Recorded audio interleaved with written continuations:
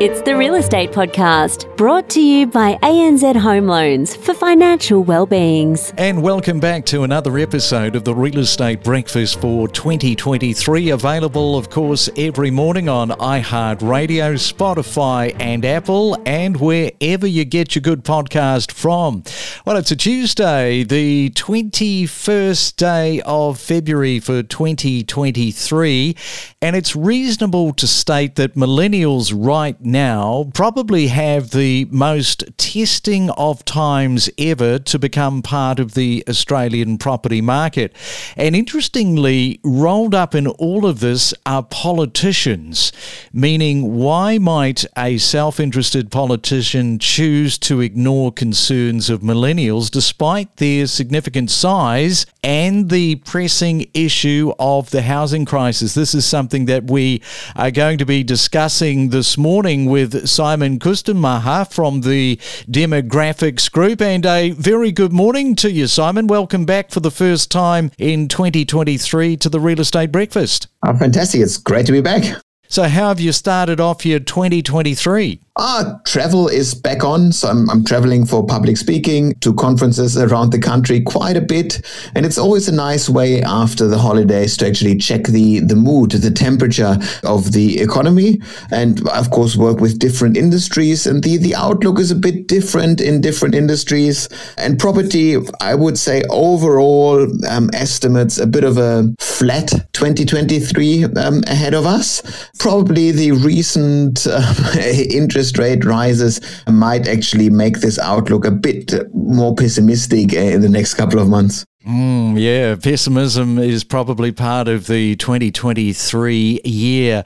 All right, well, we'll come back to you in just a moment, Simon. We talk with leading property commentators with analysis, predictions, forecasts, and what's trending every morning from 6:30. And if you're celebrating your birthday today for February the 21st, happy birthday to you. You're celebrating it with Sophie Beam. She is 23.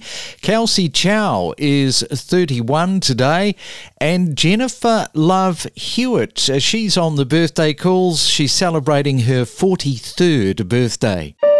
It's the Main Centre forecast. And around the country, let's check on your Tuesday weather. Sydney expecting showers and a possible storm today, so it's going to be wet with 29. Melbourne partly cloudy with 22. Brisbane expecting a possible shower, otherwise mainly dry skies with 30 degrees.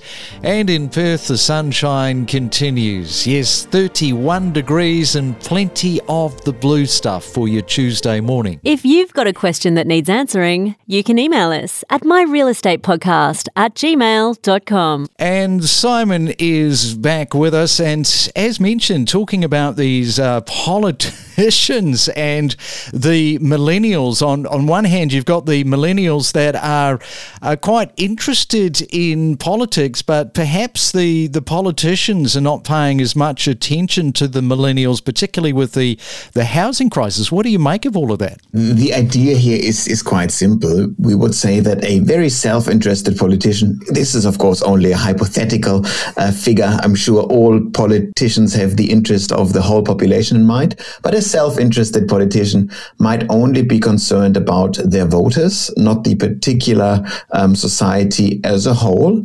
And while we talk a lot about the millennials by far being the biggest generation in Australia, they actually aren't the biggest generation in Australia if you only look at the voting public, if you only look at Australian citizens. There's such a big chunk of the millennial population that are not citizens yet. These are migrants in their 20s, 30s and early 40s. They make up about well over a third of this cohort. So they can be completely ignored. And then some of the millennials are already homeowners. So you have them on your side if you have a policy, a political platform that pushes for high house prices. So you don't really need to take the concerns of millennials that might want to enter the housing market all that seriously. Even though they are the strongest and biggest cohort, you can kind of push their concerns aside. Sounds, of course, very cynical because it kind of is cynical. Yeah, and the millennials, unfortunately, of course, they are bearing the brunt of these interest rate rises. And of course, just yesterday I was talking with Hayden Grove about these mortgage homeowners that are going to be basically coming off these fixed term rates and going into almost a default situation where the bank just might say you cannot afford your mortgage any longer, which is pretty scary. It's scary for the individual family where that is the case, but it is, of course, even more scary, if you will, from a societal perspective, where you had too many homeowners default because that means they can't service their loan. That means they actually have to be kicked out of the house or the bank takes ownership, whatever. These are just too complicated issues at scale. And if this happens at the order of magnitude that we are hinting at occasionally, a bank couldn't probably even handle all of this. So it's very much in the interest of the banking system as a whole to avoid anyone defaulting at scale on their mortgages. So I would expect that banks come up very quickly with something like repayment holidays, where you switch people over to interest only payments for half a year or something like this. Ultimately, this is probably a very bad deal for the individual homeowner, but it is much better than defaulting on the mortgage for the whole system. So it is really the time for banks, for accountants to become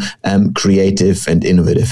So just coming back to what you were saying earlier, you're travelling around the country, you are talking to a lot of people. That sentiment, particularly with the millennials, or really just anybody that is in that situation of having the fixed term loan which they're coming off. In terms of that sentiment, can you just drill down on that a little bit more for us in terms of what you've sort of observed and picked up? Yeah, so the general sentiment in Australia is always kind of positive because that's just what the Australian people are like.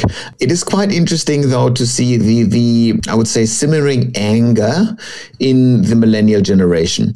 There is a sense that you don't get a fair deal. And statistically speaking, that is very correct because this is the first generation that might not be doing as well, financially speaking, as their parents have done. And we've gotten used to the idea that as kids, we are better off financially speaking than our parents were. And that's not the case. And housing is the stumbling block here.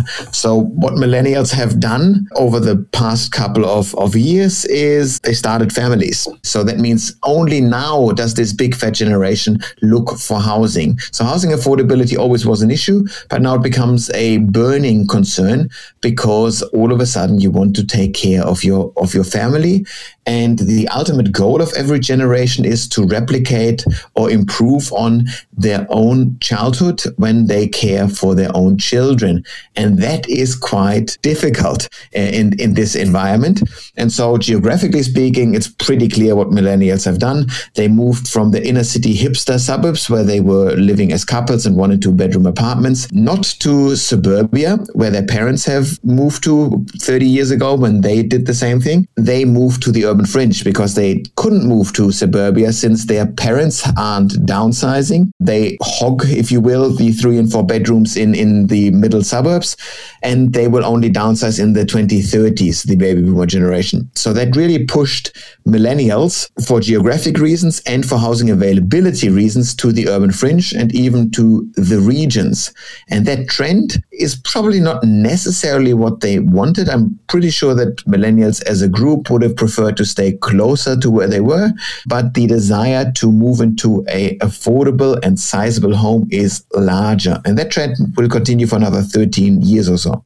Okay, and let's just have a look at the idea of housing and migration.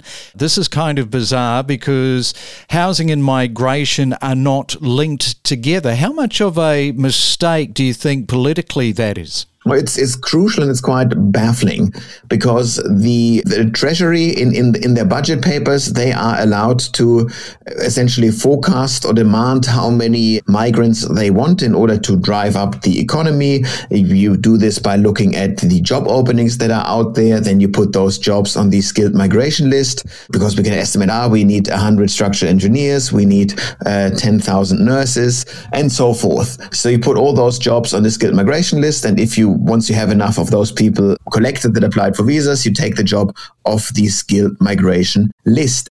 Any kind of increase or change to the number of migrants that you let into the country should be linked to an adequate increase in housing supply. And we're not doing this. So the budget paper now had 50,000 more migrants than we probably would have expected, which is fine. There are plenty of economic reasons to argue why that should be the case. So that's fine. But we are not requiring enough housing stock to come online. And that's where you have conflicts of interest.